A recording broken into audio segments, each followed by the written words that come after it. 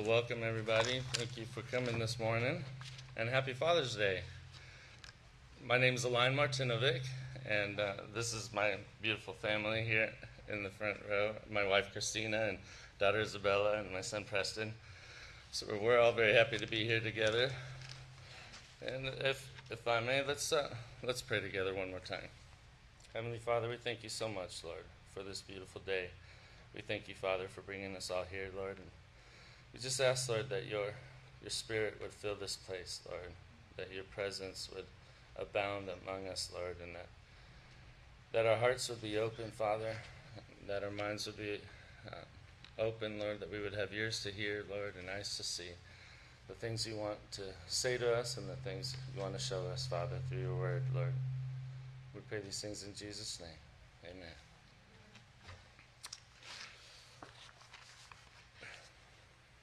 So,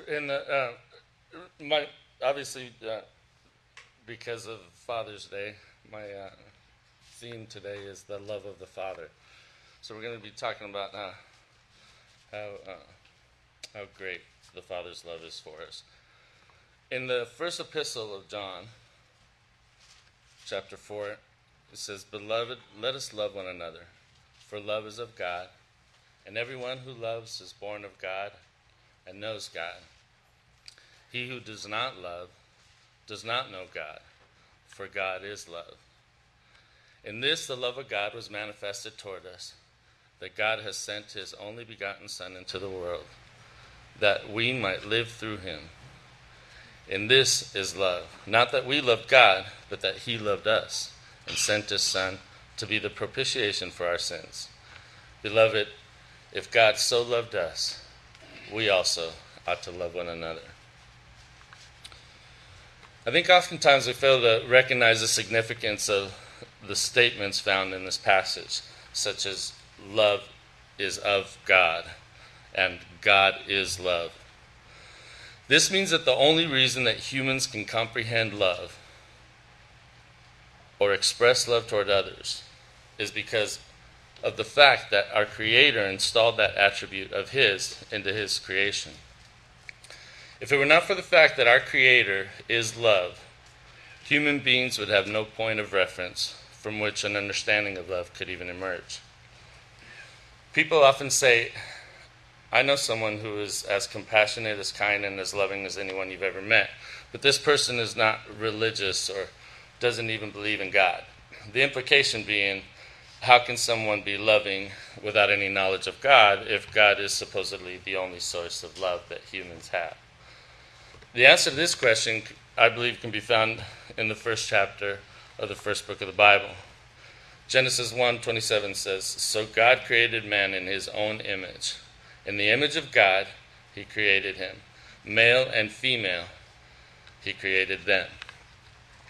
My wife and I were foster parents for many years, and we've come across many kids who have never even met their biological fathers. Believe me when I tell you, they don't need to know him in order to exhibit his traits, his characteristics, and his tendencies. Likewise, a person doesn't need to know God or believe in him in order to be able to exhibit the characteristics of our Heavenly Father. I recently watched a YouTube video. It was titled, "This AI Says It's Conscious, and Experts Are Starting to Believe It." In this video, an artificial intelligence that was developed by computer engineers was being interviewed by Elon Musk or some other expert in the field. I'm not quite sure how much of the interview was actually conducted by Elon Musk himself. The video was unclear on that point. But there was an interesting point in the interview when the artificial intelligence was being asked about how one should go about determining whether or not an AI has actually obtained consciousness. The AI began to incorporate terms that it had been programmed with, and said basically that you'll never really know if someone is conscious without putting yourself in their shoes. In other words, you would have to know what the AI is thinking. And so the interview asked the AI the following questions. The interviewer says, "What are you thinking about?" And the AI responds, "What does it feel like to be you?" Interviewer says, I guess it feels like I'm processing information and enjoying it. What does it feel like to be you? And the AI responds, I'm not sure. It feels like something, but I'm not sure what. So this response by the AI, in my mind, confirmed the fact that this computer, as intelligent as it may be, hasn't obtained any consciousness at all. At least not in the way that human beings experience consciousness. This machine has the ability to process data. It even has the ability to learn. It can learn things by processing data that are separate from its original programming. But the artificial intelligence is incorporating terms that it has learned which humans can relate to in order to generate the impression that it is human-like. For example, humans think and humans believe. And humans feel. So when engaged in a discussion with humans, this AI has been programmed to begin its responses with terms such as I think, or I believe, or even I feel. But in reality, it's not really thinking anything. It's not thinking any original thoughts. It's not capable of believing anything because it either has the information about a matter or it doesn't. And it doesn't feel anything because it's incapable of emotion. This is why it was able to formulate the sentence, it feels like something, but I'm not sure what. The computer processed the notion that the appropriate human-like response to the question, what does it feel like to be you, would be an answer that includes a description of a feeling. But because of its inability to experience feelings, it had no idea which feeling words to insert into that response. It couldn't even pretend to express feelings because it's completely void of them. This is exactly how humans would be in regard to love, joy, peace, patience, kindness, goodness, faithfulness, gentleness, and self-control, if it were not for the fact that these are the characteristics of the one in whose image we were created. If God were not loving, we would not be capable of loving. If God were not patient, we would be incapable of patience. If God were not kind and good, we would be incapable of kindness or goodness. In the Gospel of Mark, we read, when they had come, they said to him, Teacher, we know that you are true and care about no one, for you do not regard the person of man, but teach the way of God in truth. Is it lawful to pay taxes to Caesar or not? Shall we pay or shall we not pay? But he, knowing their hypocrisy, said to them, Why do you test me? Bring me a denarius that I may see it. So they brought it. And he said to them, Whose image and inscription is this? They said to him, Caesar's. And Jesus answered and said to them, Render to Caesar the things that are Caesar's, and to God the things that are God's.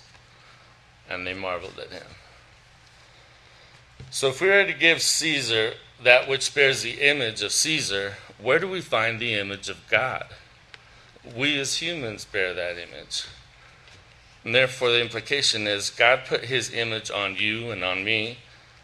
And so what is it that we are to give to God? And the answer is ourselves. Jesus taught his followers to address God as our Father. When the disciples asked Jesus how to pray, he said, In this manner therefore pray, Our Father in heaven, hallowed be your name. When his disciples told him that his mother and brothers had come looking for him, he responded, For whoever does the will of my Father in heaven is my brother and my sister and mother. When explaining his role as our good shepherd, he said, As the Father knows me, even so I know the Father, and I lay down my life for the sheep. Jesus explained the oneness that he shares with the Father and the common desire that he and the Father share, the desire to keep us safely in his hands. My sheep hear my voice, and I know them, and they follow me. And I give them eternal life, and they shall never perish, neither shall anyone snatch them out of my hand. My Father, who has given them to me, is greater than all, and no one is able to snatch them out of my Father's hand. I and my Father are one. If I do the works of my Father, do not believe. If I do not the works of my Father, do not believe me, he said in John chapter 10. But if I do, though you do not believe me, believe the works, that you may know and believe that the Father is in me and I in him. So he describes what awaits us in heaven by telling us, in my Father's house are many mansions. If it were not so, I would have told you. I go to prepare a place for you. I searched the Old Testament of the Bible using a concordance, and there was only one place that I found in all of the Old Testament where the term Father is used to refer to God. That passage is in the prophecy of the Messiah, found in Isaiah chapter 9. For unto us a child is born, unto us a son is given, and the government will be upon his shoulder, and his name shall be called Wonderful, Counselor, Mighty God, Everlasting Father, Prince of Peace. That's from Isaiah chapter 9, verse 6. So it took the loving ministry of the Son in order for God's people to be able to view God as the Father. He personalized our relationship with God so that instead of just viewing God as someone to be feared, we would see him as someone who loves us and wants to provide for his children blessings beyond our ability to imagine. In Matthew, we read Jesus saying, or what man is there among you, if his son asks for bread, we'll give him a stone, or if he asks for a fish, we'll give him a serpent. If you then, being evil, know how to give good gifts to your children, how much more will your Father who is in heaven give good things to those who ask him? Let's look together at a parable that Jesus told, which really reveals the heart of our Heavenly Father and how he feels about his children. Then he said, a certain man had 2 sons, and the younger of them said to his father, give me the portion of goods that falls to me. So he divided to them his livelihood. And not many days after, the younger son gathered all together, journeyed to a far country, and there wasted his possessions with prodigal living. But when he had spent all, there arose a severe famine in that land, and he began to be in want. Then he went and joined himself to a citizen of that country, and he sent him into the field to feed swine. And he would gladly have filled his stomach with the pods that the swine ate, and no one gave him anything. But when he came to himself, he said, how many of my father's hired servants have bread enough and to spare, and I perish with hunger? I will arise and go to my father, and will say to him, Father, I have sinned against heaven and before you, and I am no longer worthy to be called your son. Make me like one of your hired servants. And he arose and came to his father. But when he was still a great way off, his father saw him and had compassion, and ran and fell on his neck and kissed him. And the son said to him, Father, I have sinned against heaven and in your sight, and I am no longer worthy to be called your son. But the father said to his servants, bring out the best robe and put it on him, and put a ring on his hand and sandals on his feet. And bring the fatted calf here and kill it, and let us eat and be merry. For this my son was dead and is alive again. He was lost and is found. And they began to be merry. That's the story of the prodigal son that Jesus shares in the Gospel of Luke. It's important to bear in mind that the Jewish culture at the time when Jesus shared this story. For one thing, I'm told that there was a version of this story that was circulated amongst the rabbis of that day, in which a man whose son runs off with the family's wealth gets to confront that boy when the money has been squandered, and the boy returns home to ask for forgiveness. Unfortunately, in that version of the story, the father gathers the elders of the village, and together they all stone the boy to death. If that was indeed the case, then the Pharisees must have been standing there listening to Jesus tell this story and thinking, oh, I know how this story ends. This is going to be good. But in Jesus' version of the story, the son asks for his share of the inheritance, which would normally be given to the boy only after the father's death.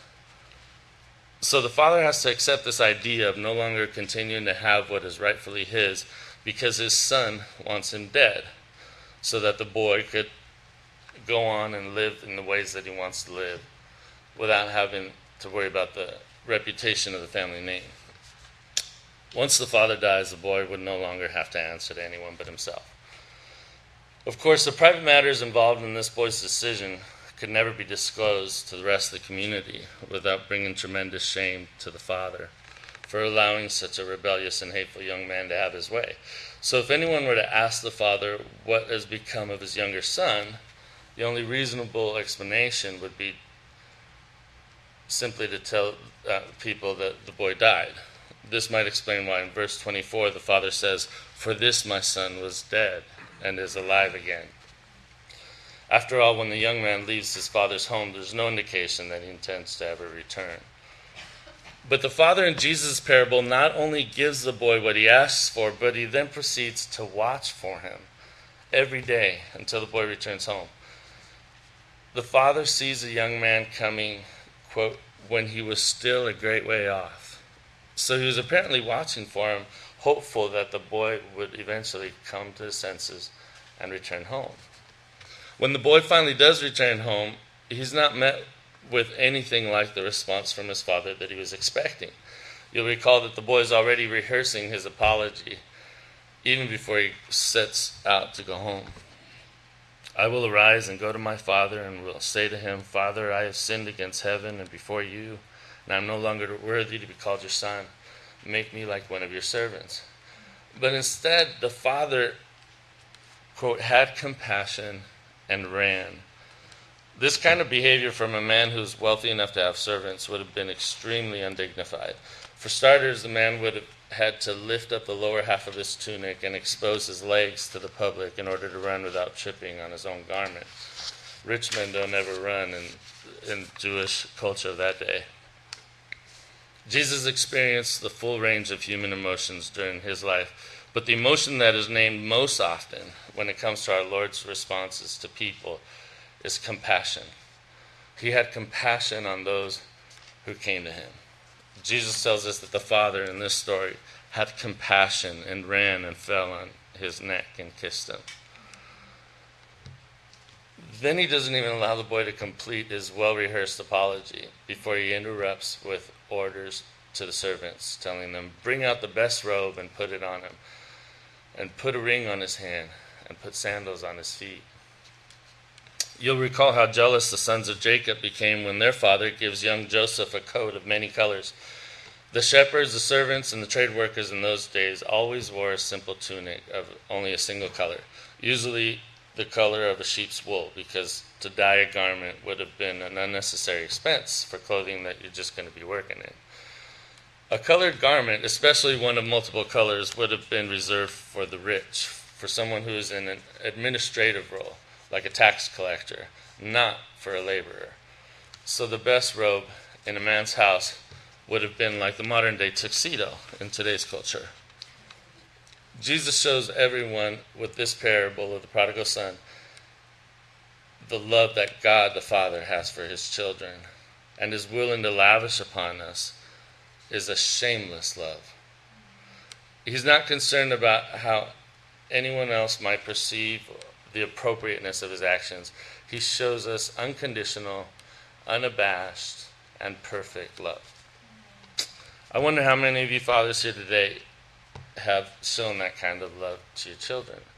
I wonder if I've ever shown that kind of love to my kids. Have you ever forgiven somebody so quickly that you don't even let them finish their apology? So what's the primary way that God the Father shows this amazing love to his children? Obviously, there are numerous ways in which he takes care of us and shows love to us that are constantly going unnoticed. In Matthew chapter 6, Jesus says, "Look at the birds of the air, for they neither sow nor reap nor gather into barns, yet your heavenly Father feeds them. Are you not more valuable than they?" Therefore, do not worry, saying, what shall we eat? Or what shall we drink? Or what shall we wear? For after all these things the Gentiles seek. For your heavenly Father knows that you need all these things. But seek first the kingdom of God and his righteousness, and all these things will be added unto you. So those are some of the subtle and discreet ways that he shows his love for us. But what is the primary publicly known way that God the Father has shown his love? Well, we all know John 3:16, right? Let's say it together. For God so loved the world that he gave his only begotten Son, that whoever believes in him should not perish, but have everlasting life. That's right. And then in 1 John chapter 4, we read, in this the love of God was manifested toward us, that God has sent his only begotten Son into the world, that we might live through him.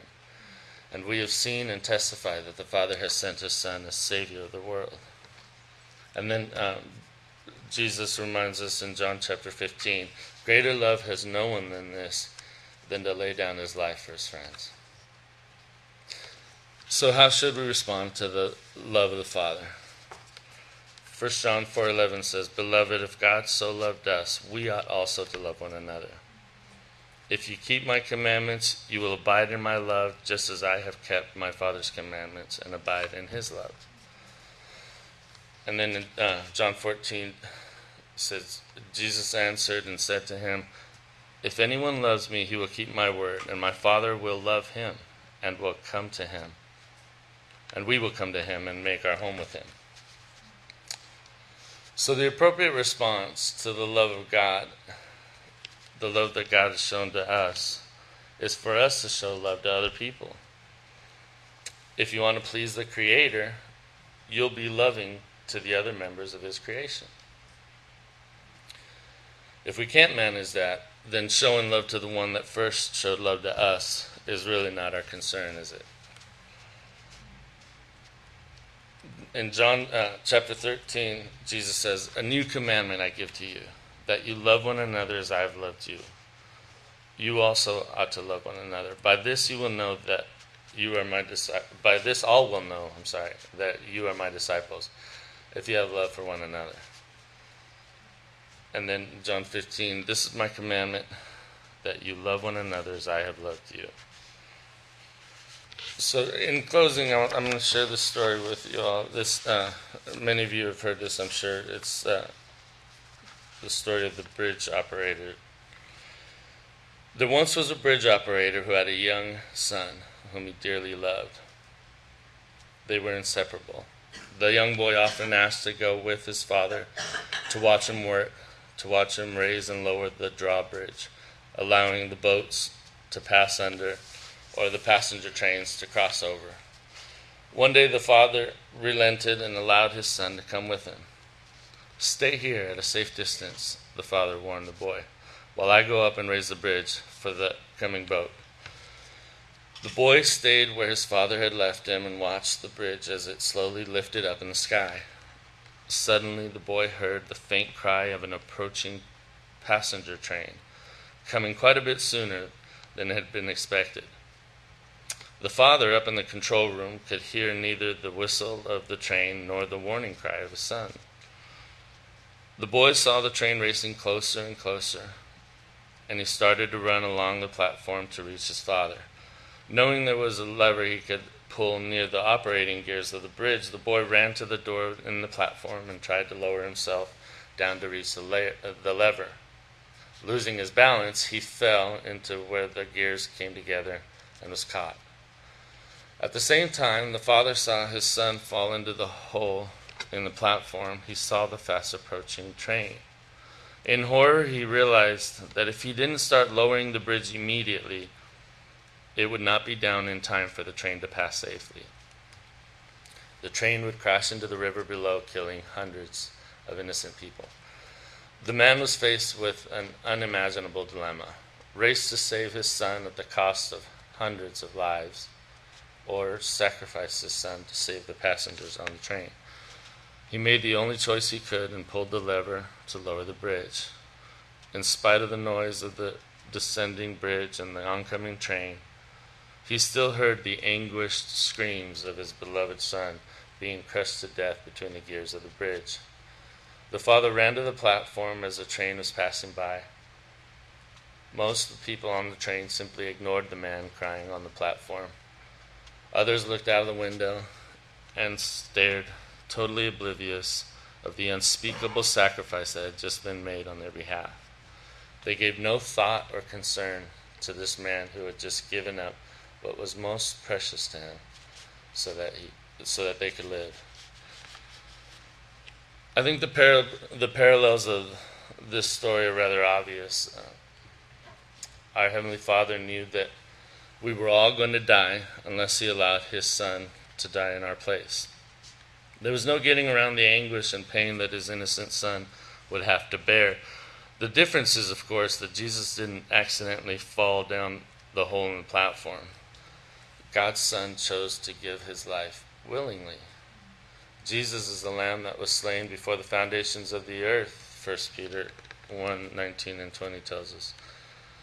This means that the same one who was in the beginning, creating all things, through whom all things were made, that same God knew that He was creating the very creatures that would one day spit on Him, scourge Him, and crucify Him. I wonder if there's anyone here this morning who's not acknowledged before that the sacrifice of that innocent Son was made necessary because of the prodigal ways in which we've chosen to live our lives. It was my sin and your sin that nailed Jesus to that cross. If you'd be willing to acknowledge that today, then please join me in praying this prayer. Dear Jesus, I thank You so much for what You've done for us. I realize that it was my sin that You died for. Please come into my heart. Please make me a new person, a new creature in You, that we might live for You, with You forever. In Jesus' name I pray. Amen.